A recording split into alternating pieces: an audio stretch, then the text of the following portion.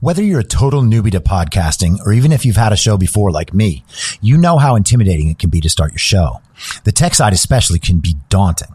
That's why I'm so grateful Anchor exists. If you haven't heard about Anchor, it's the easiest way to make a podcast. They knock down all the barriers to entry. Let me explain. First off, it's free. I don't know how or why, but I'm happy about it.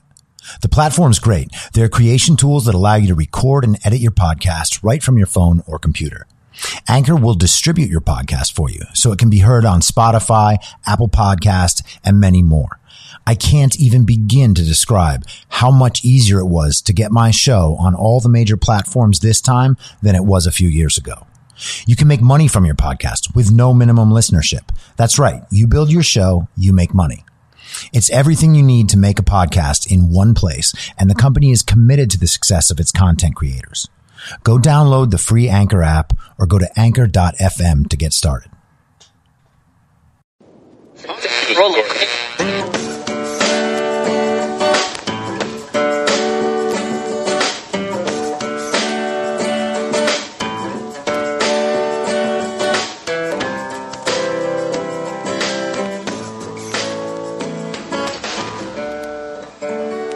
Acting as moderator for tonight's broadcast. I'm your moderator, Chris Paul. Let's be reasonable. Ladies and gentlemen, the sun is riding high in the sky, and it is high noon on July 28th, 2020. So today, first, I want to talk about why I'm doing this, because I get asked a lot, like, what changed, what happened? And I also just want to be clear that my goal throughout this entire period has not been to convince people that the coronavirus is not real. I don't believe that it is fake. And it has not been to support Donald Trump in any way.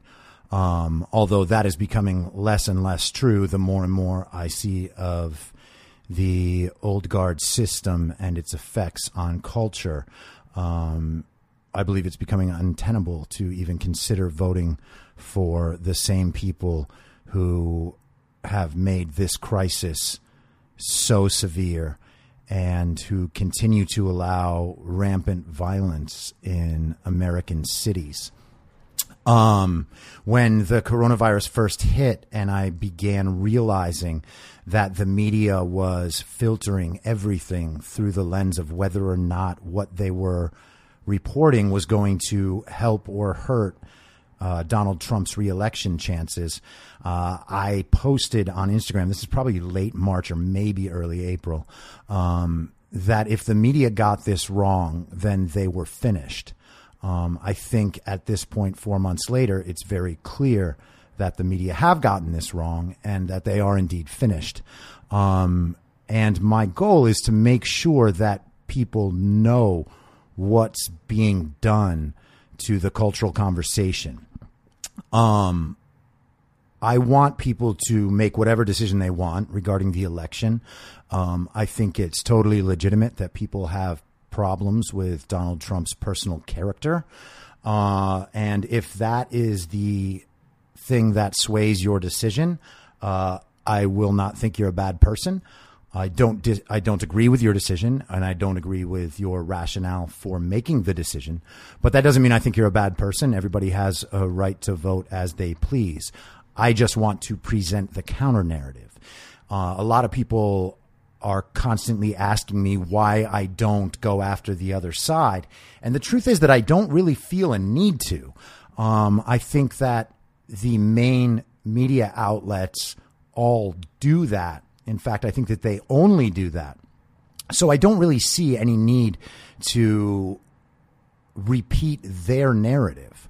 I see my role as presenting a coherent counter narrative to what you hear throughout the mainstream media and mainstream culture, because it's so clearly and so often untrue and maliciously untrue that I think that we do need a counter narrative. And, agree or disagree with my own perspective on this, but I don't see a coherent counter narrative being presented to people who have traditionally thought of themselves as on the left.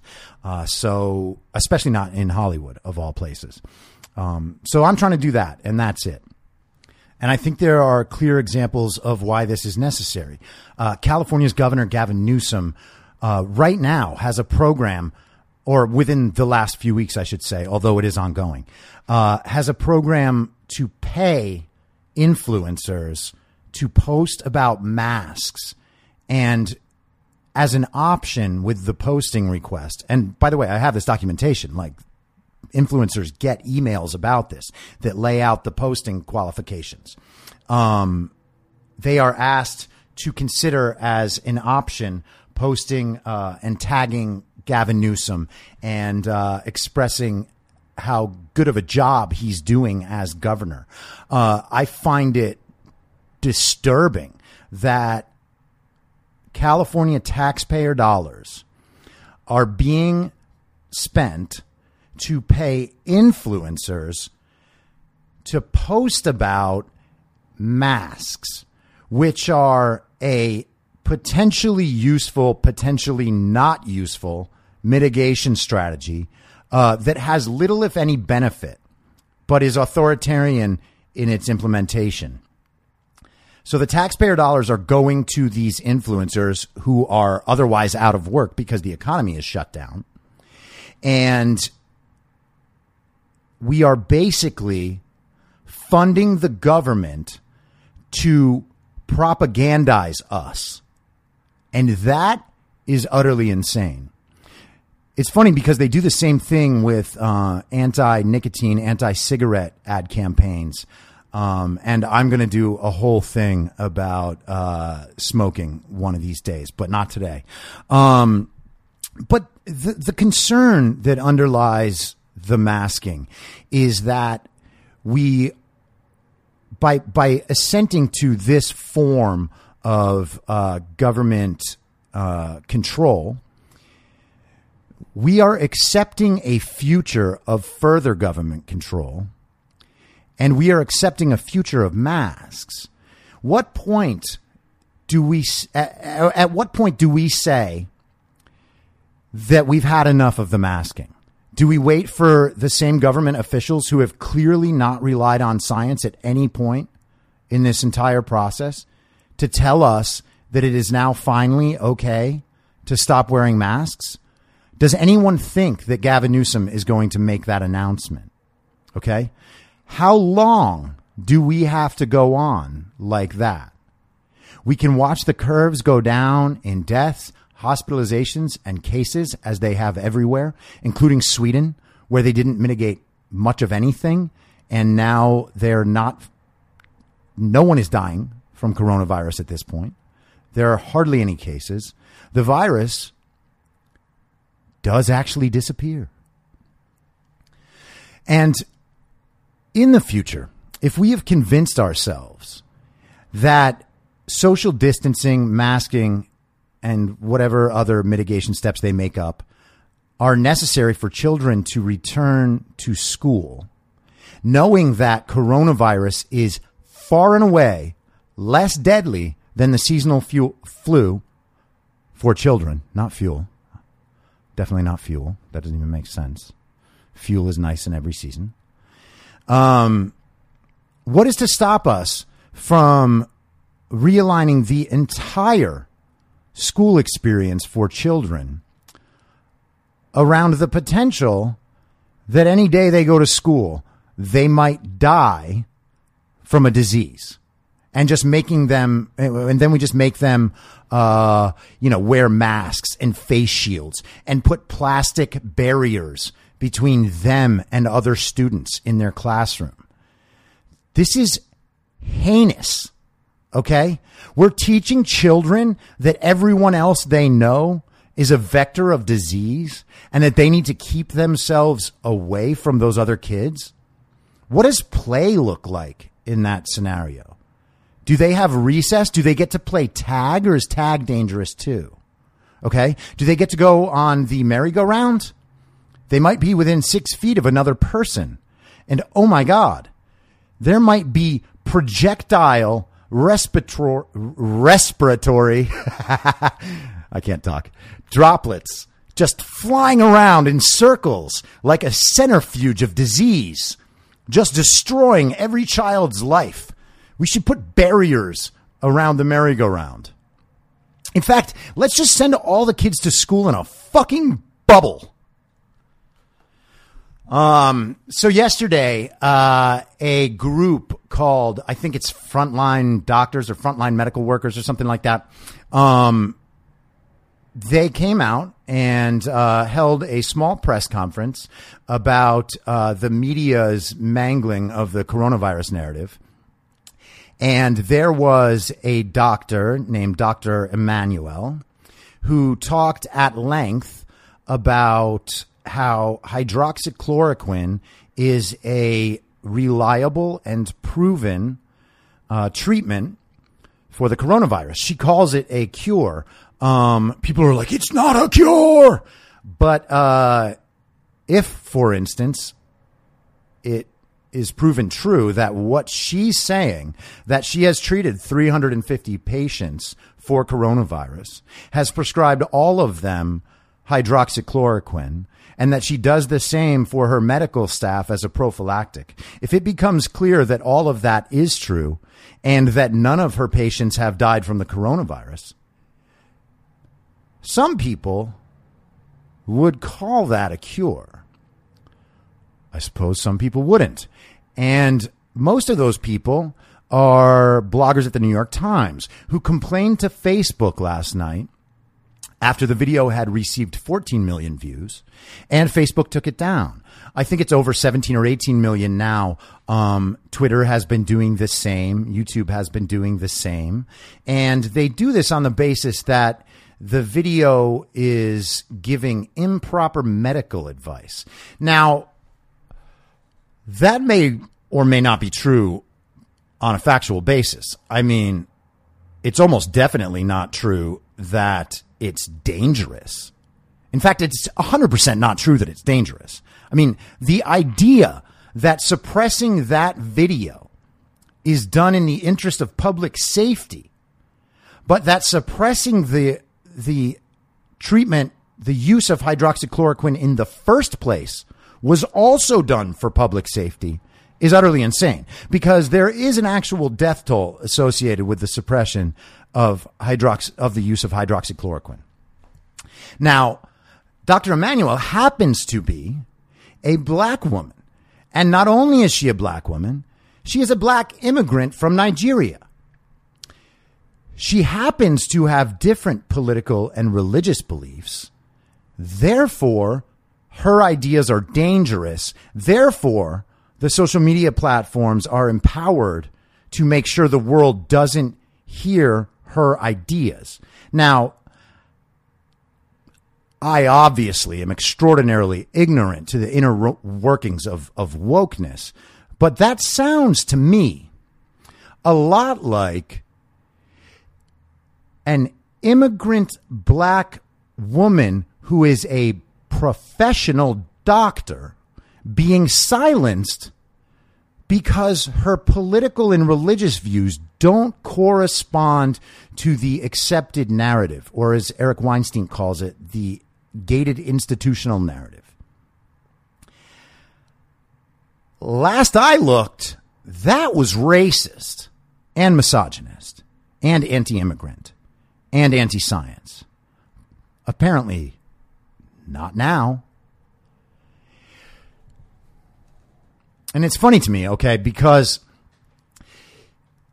the justification they give for silencing her is that the things she's saying are somehow invalidated by her political belief and her expressed religious beliefs. But here's the thing. For someone to be able to operate outside the central narrative and to confidently express a contrary point of view, that person has to have a belief system that animates them, okay, that is outside of the central narrative. And she says quite clearly that her animating characteristic is her legitimate fear of judgment by God. Now, I'm an atheist. That doesn't, fear of judgment from God guides none of my decisions. But that doesn't mean that I don't believe it can guide someone else's. And to the extent that she's being honest about that, and she believes that she will be judged by God and that that is more important than her judgment by the FDA or some medical board or the general public online, she should be honored for that. Okay. It takes that kind of motivation to be able to express contrary opinions to the masses. All right.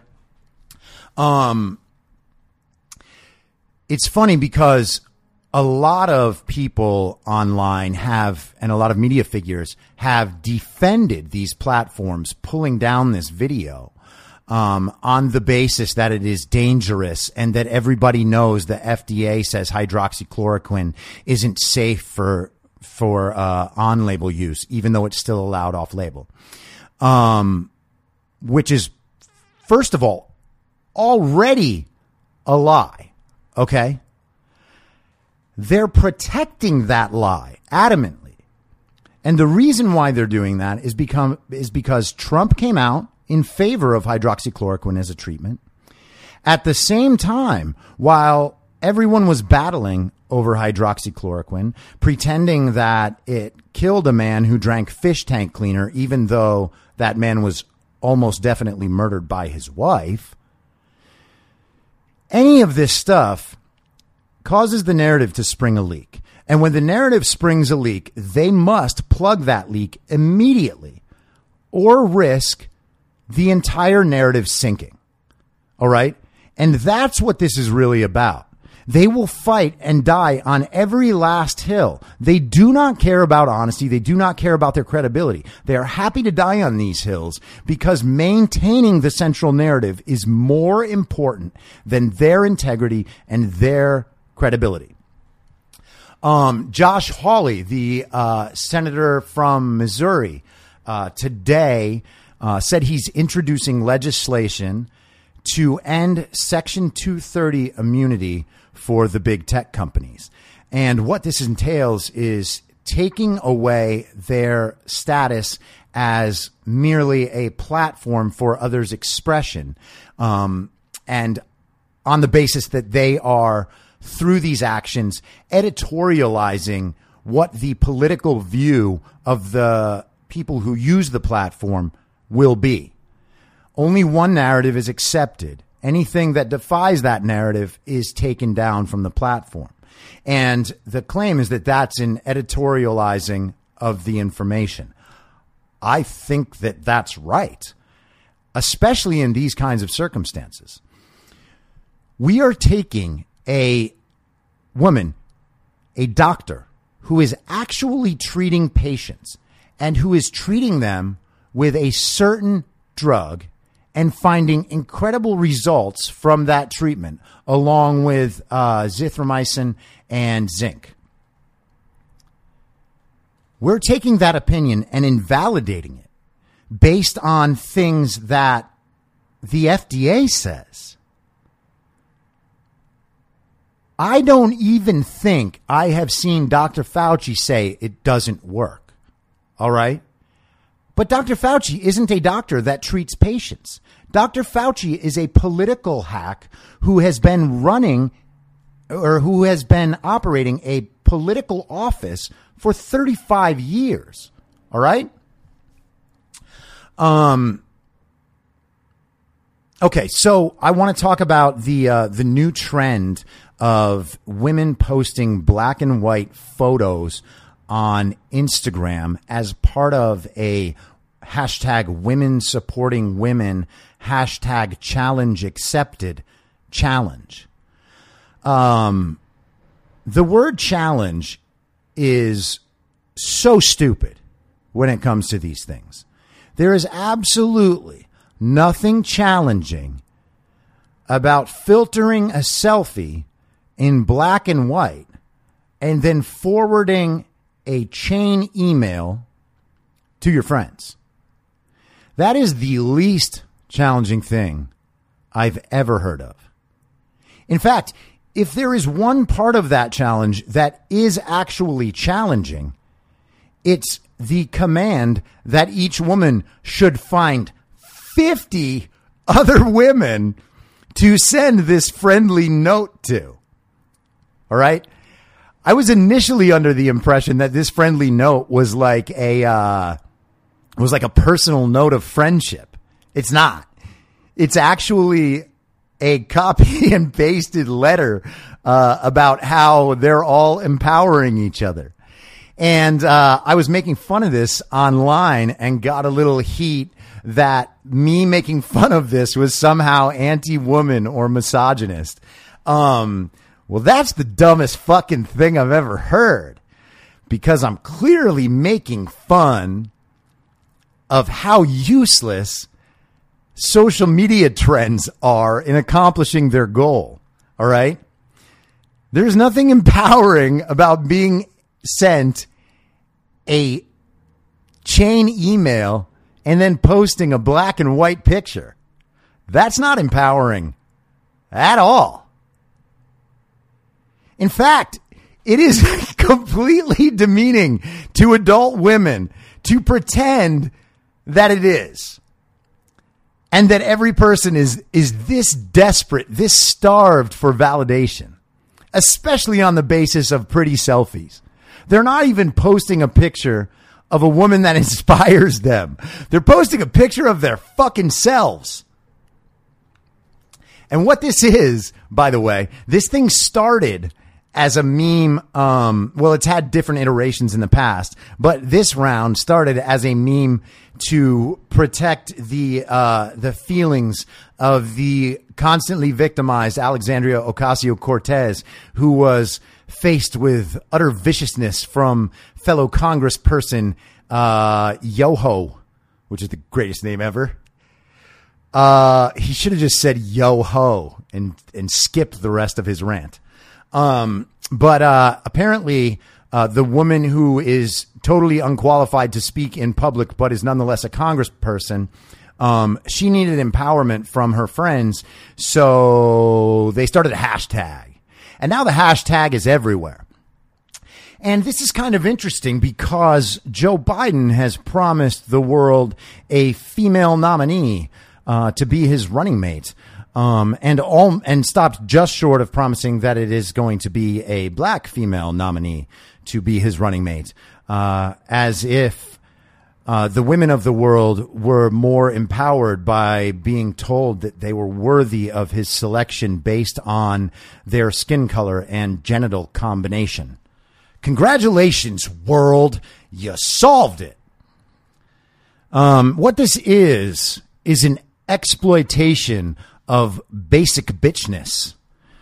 And this happens quite a lot when companies need to sell pumpkin spice lattes, for instance, or promote television shows, or try to keep TikTok alive. And what we have is women who don't confidently approach their world and the competition they face on a daily basis. Likely because if you are that obsessed with Instagram influencing your friends, you probably don't have a job. And I know tons of strong, powerful, intelligent women who I am fortunate to call myself friends with. Or a friend of. Got to do my own grammar check there. And I'm fortunate to have a strong, intelligent mother who loves me and generally thinks that I am hilarious, although I'm sure sometimes is appalled. But that's her right. And I'm an adult who's just going to say what he wants to say. But it's funny that they don't spend much of their time narcissistically begging for the approval of others and then disguising it as a pro-woman movement. If your feminism is that superficial, you're not a feminist. You're just someone who likes attention just like everybody else. This trend is even dumber, somehow, than posting a black square on your Instagram as if the black people you're pretending to be friends with don't find that a demeaning display. And how do I know that some do? Well, by golly, I talk to them. And so what I want to wrap this up with is the understanding that wokeness is nothing more than a tool to seize power when arguments and personal abilities have failed you. Okay? You can see this in the newsrooms where people are canceling their bosses because they want that job. And they think that by virtue of that person's skin color or gender or something they said 20 years ago, that because they have this tool that they can use to take that person's power away, that they are now empowered and morally justified and righteous for using that tool. We should see this for what it is, all right? It's bullying. It should be fucking criminal because it works against everything that good people should care about. And there is nothing at all that is empowering to minority communities about being told that they cannot compete. So we're just going to take power from other people and hand it over. In fact, the California bar is considering lowering its standards to increase the number of black and Hispanic lawyers in California. That is disgusting.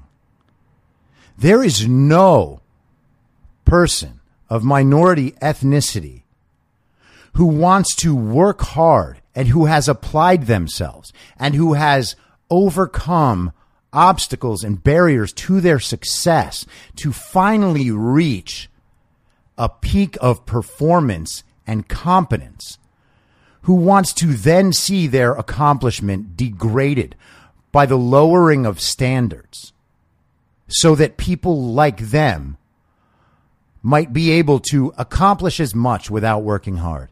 It's disgusting that this is an accepted mode of cultural action at this point. Cultural action is a stupid statement. I could have figured that out better, but hey, I'm just taking it as it comes right now. All right? And the last thing I want to talk about is how to root these conversations, because a question that I've gotten a lot recently is about like what to say and how to act and what to do when people get mad at expressing these ideas. Okay. And what I think, works is this. Like if someone is going to try to shout you down and say that something you said is racist or sexist, like if I say that, the challenge accepted meme is dumb as fuck and someone says that's misogynist, the response is, no, it's not. Okay. If someone says that you wondering whether or not the coronavirus escaped from a lab in Wuhan, if they're saying that is racist, the response is, no, it's not. Okay? Don't even play the game. Don't step into the paradigm at all. All right? And what you do is simply ask them, oh, really? How's that racist? And most of the time, they won't answer. They'll say, like, everyone knows that that's a right-wing talking point. And then you say, okay, well, how is that racist? And if they have any response, it'll probably be something like, everyone knows the right wing is racist. They support racism. And you say, oh, how? Just look at how they support Donald Trump. Donald Trump's a racist.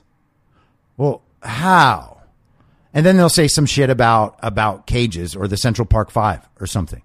And it's not my job or my concern to prove that Donald Trump isn't racist. I'm only pointing out that they actually have no basis for saying that your claim about speculating about whether the virus might have come from a lab in Wuhan is racist. They've already moved back 4 or 5 steps of theoretic logic, a theoretic rationale to explain their unexplainable position. Okay? None of those answers are rooted. They cannot root the conversation at all, because the truth is that they don't know what the fuck they're talking about. And the other truth is, saying the virus may have come from a Wuhan lab is in no way racist. There is no way to formulate, to frame that conversation as racist. It is impossible. Okay? So when someone brings up those sorts of counterpoints, which, they're not counterpoints, they're just an attempt to shout you down, ask them why and see where they go with it. And when they come to the point where they can't explain it at all, because of course they can't, then you should have no problem telling them that you find it personally offensive that your character was just attacked, that you were just accused of being hateful for something they can't even explain. All right? That is a mark of low character on their behalf. That is a mark of how little they think of your relationship. And when you encounter people like that, you should understand and you should accept that your relationship is worth as little as they're making it seem. You should be prepared to no longer be friends with that person if that is how they think of you. And that is how they're going to abuse a conversation, abuse logic, and free ride on the backs of people who have actually been stereotyped and abused and discriminated against. All right? That's the character of the person that you are talking to and about. So do not let them make you feel bad for expressing an opinion that you are able to root. And you should be able to root your opinions when expressing them. Okay? But that person is attacking you. You are not attacking them. You are not attacking any marginalized group. You are being attacked, and you should see it that way and put an end to it right then. All right? And that's it. The sun is still riding high in the sky, and it'll be high noon again tomorrow. And I will talk to you then at the same reasonable time on the same reasonable podcast. I bid you adieu. If you like the show, please share it with your friends and give it a 5-star rating on iTunes or wherever you listen to podcasts so new listeners can take your word for it. You can follow the show on Instagram, Facebook, and Twitter at I'm Your Moderator. If you have feedback, you can email heymoderator@imyourmoderator.com or use the hashtag heymoderator on Twitter. If you'd like to support the show, search Be Reasonable on Patreon, where I'll have additional daily-ish segments in a special podcast feed of the show, as well as my writing and audio readings of those articles. You can also go to anchor.fm/BeReasonable and become a supporter there. Thank you so much for listening. Until next time, I'm your moderator, Chris Paul. Be reasonable.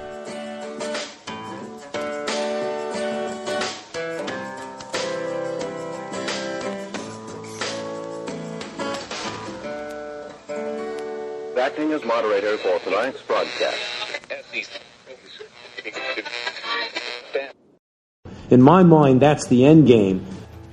Thanks for listening. If you'd like to follow what I'm reading and thinking throughout the day, you can do that by downloading the Telegram Messenger app and going to t.me/I'm your moderator. On social media, you can follow me on Truth Social Getter, and Gab at I'm Your Moderator. I also have channels on Rumble and BitChute. If you'd like to follow the writing, you can find me at imyourmoderator.substack.com. The merch site is cancelcouture.com, or go direct, shop.spreadshirt.com/cancel-couture. If you'd like to support the podcast financially, the best place to do that is Ko-Fi. Go to ko-fi.com/I'm Your Moderator. And all of these details will appear in the show notes with each episode. I'll see you soon down on the range.